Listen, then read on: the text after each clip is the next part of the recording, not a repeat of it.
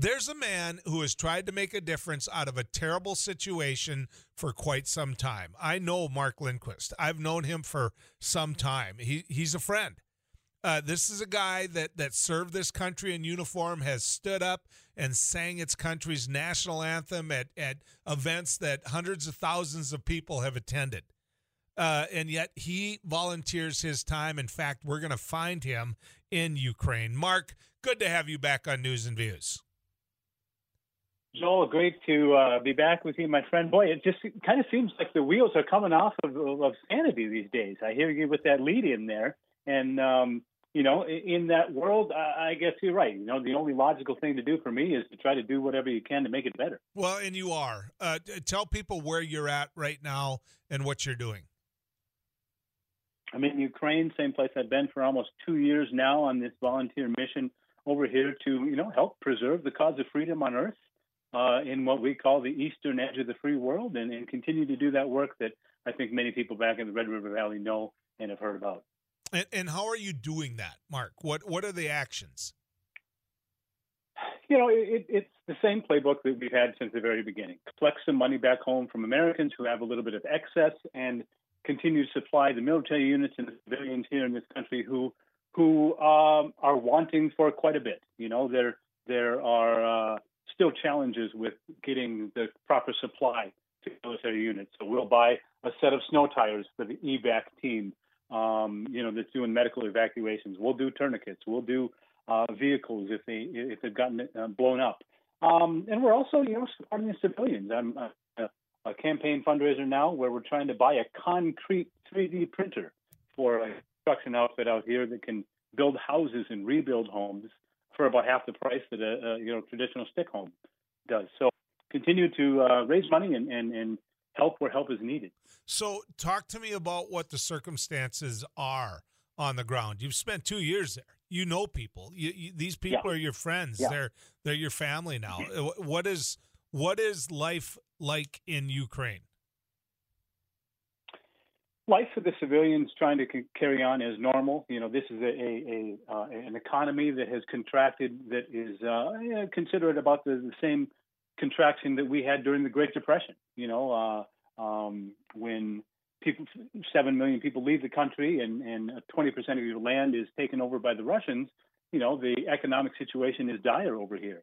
But people are continuing to try to go to work and do what they can. And everybody I know, as a part of their household budget, if you're a civilian, they're donating whatever they can to the Army because they know that if the Army loses out in the front lines, then they won't have their way of life anymore. As far as the front lines go, the story is much the same. It's a lack of supply.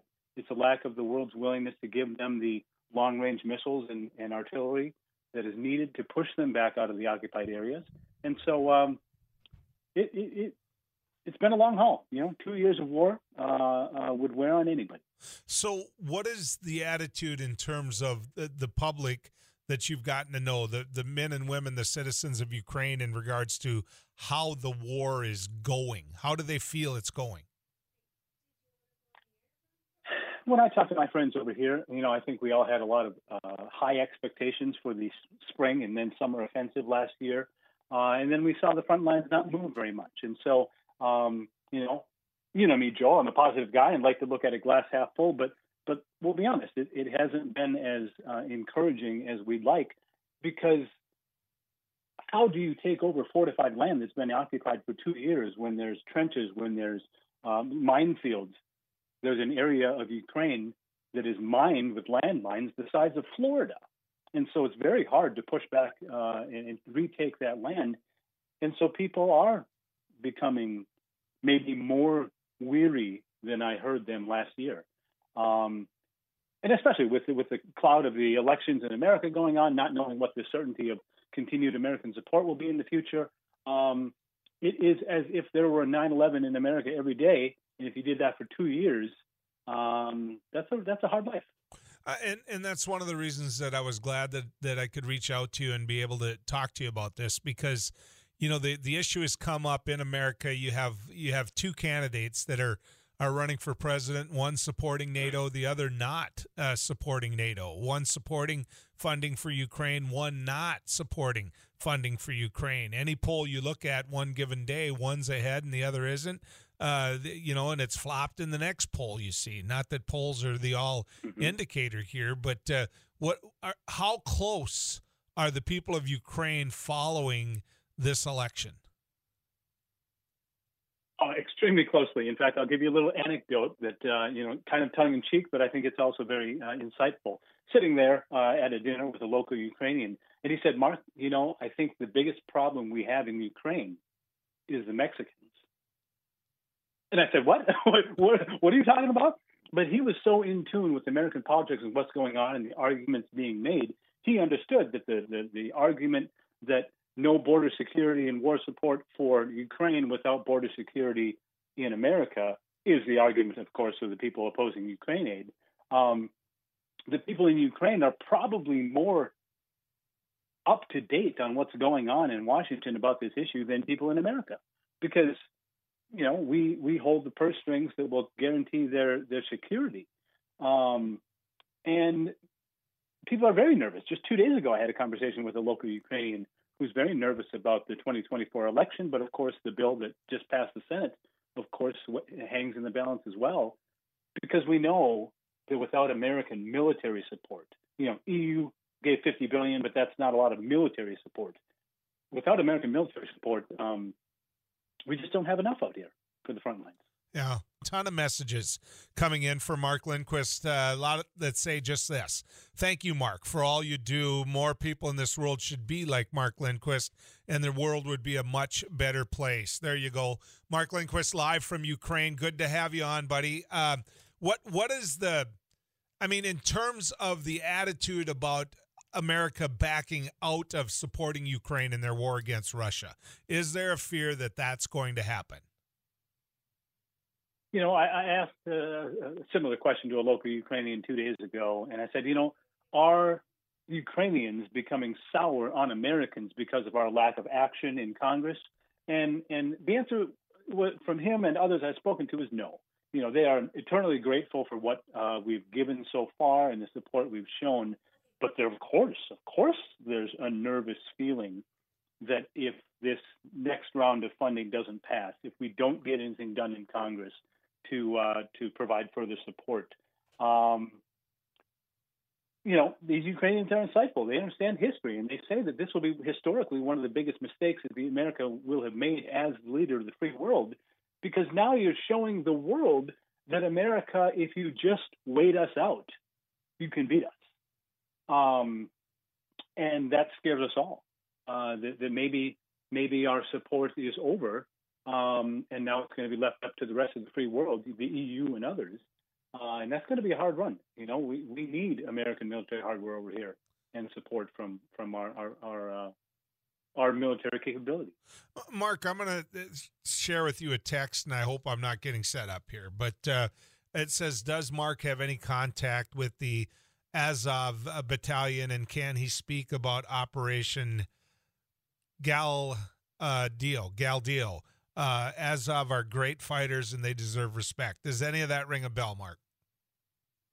I don't know about the situation they're talking about, but I've supported Azov and the Azov battalions out here since probably May of 2022, and met with them, gone to their training exercises.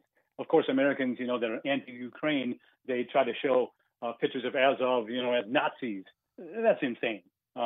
So I stand with them and the fighters that you would stand with Delta Force. You would stand with the U.S. Navy SEALs, just like I stand with the Azov folks. I love those guys. So, Mark, speak to the people right now that believe that America shouldn't continue funding. There are a group of people out there that actually, and I have text messengers send this in. I have one text messenger that consistently texts in bashing the current administration, and he supports Russia in this war.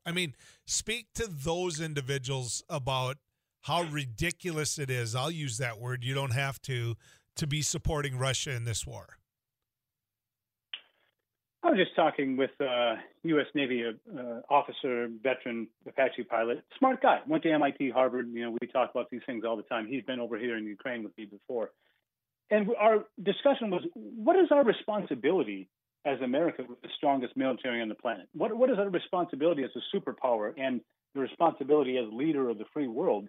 And there's this growing segment in society in America who believes that if it happens elsewhere on Earth, that we should stay out of it. And to me and to us in our discussion, that leaves a huge leadership void on Earth if America doesn't step up. So, I would challenge that person who is arguing against supporting Ukraine in Congress and with our funds. I don't think you've read the founding documents the way that I've read them, because Thomas Paine said that the cause of America is the cause of all mankind. Well, what is the cause of America? The cause of America, I believe, is freedom, is the rule of law, the inalienable rights of man. Here in Ukraine, you have those things. You have freedom. In many ways, I have more freedom living and working in Ukraine than I do in America, because in America, we got so many laws and so many rules, and 240 years of them. If this territory, Ukraine, becomes Russia, that is not freedom. Russia does not allow the people to live free, and freedom of speech does not exist there. A free internet, it does not exist there in the way that we understand it. That is a dictatorship called by another name. That is a dictator that calls himself president, but he acts just like the dictators of the past, the Hitler of our time. So I think there's a severe lack of understanding about the way of life in Ukraine versus the way of life in Russia. If you are a freedom-loving American and support Russia, I think you're confused. Do the Ukrainian people that you talk to fear loss of support from other NATO countries, or is it just the United States? Well, I don't think they maybe fear that as much, because the EU and the UK has remained steadfast in their support. We're always hearing about new, hundreds of millions of dollars from different NATO countries, specifically the Baltic states are steadfast. But I think the greatest worry is the lack of American support, because it's the major portion of the pie. And we have been the largest military and the largest expenditures on military for decades running. It hasn't been the European countries. And so the ones that have the capability to do it and do it best is us. And so I personally worry about it. I worry if the wrong people get elected and the wrong people vote the wrong way, that I don't think you can hold off a Russian army that's willing to throw human lives at the front lines at any cost, with support of the new axis of evil of Iran and North Korea, China, and now Russia. How close did the Ukrainian people follow this hypocrisy? And those are my words, that, hey, any legislation that involves aid to Ukraine must include dealing with the southern border. Then that legislation comes forward and they kill that. And they say, well, we've already got the power to do that. Then they come back, and when I say they, I'm talking about the House Republicans and certain Senate Republicans, and they say, well, wait a second, any aid to Ukraine again needs to have a solution to the southern border. So it's like a yo-yo. They're pushing out, they're pulling it back, pushing it out. I mean, do they follow that? Do they understand what's going on here? I mean, I think maybe that level of detail is a little bit in the weeds for the local conversations that I've had, but certainly they know that one issue is being tied to the other. And, I've had conversation with Ukrainian friends over here that it seems quite ridiculous to think that a border being overrun by the second or third largest military on earth, armed with tanks, rockets, missiles, and kamikaze drones, is the same as our southern border. It's just very politically convenient to make that as a soundbite argument. These border conflicts are not the same. This is a sovereign territory being overrun by an army and occupied, and the people left in those occupied areas are being forced to have Russian passports. Okay. It's not one and the same, and Ukrainians understand that. Mark, if people want to aid your cause, tell them where to go. What's your website? I've got about 10 seconds here. As always, markjlindquist.com, markjlindquist.com. We got a 501c3. Be honored if you donated some money to our cause. Keep doing what you're doing, Mark, and thanks for always answering when we call. Appreciate it. Thank you, brother. Yep. Mark Lindquist, ladies and gentlemen.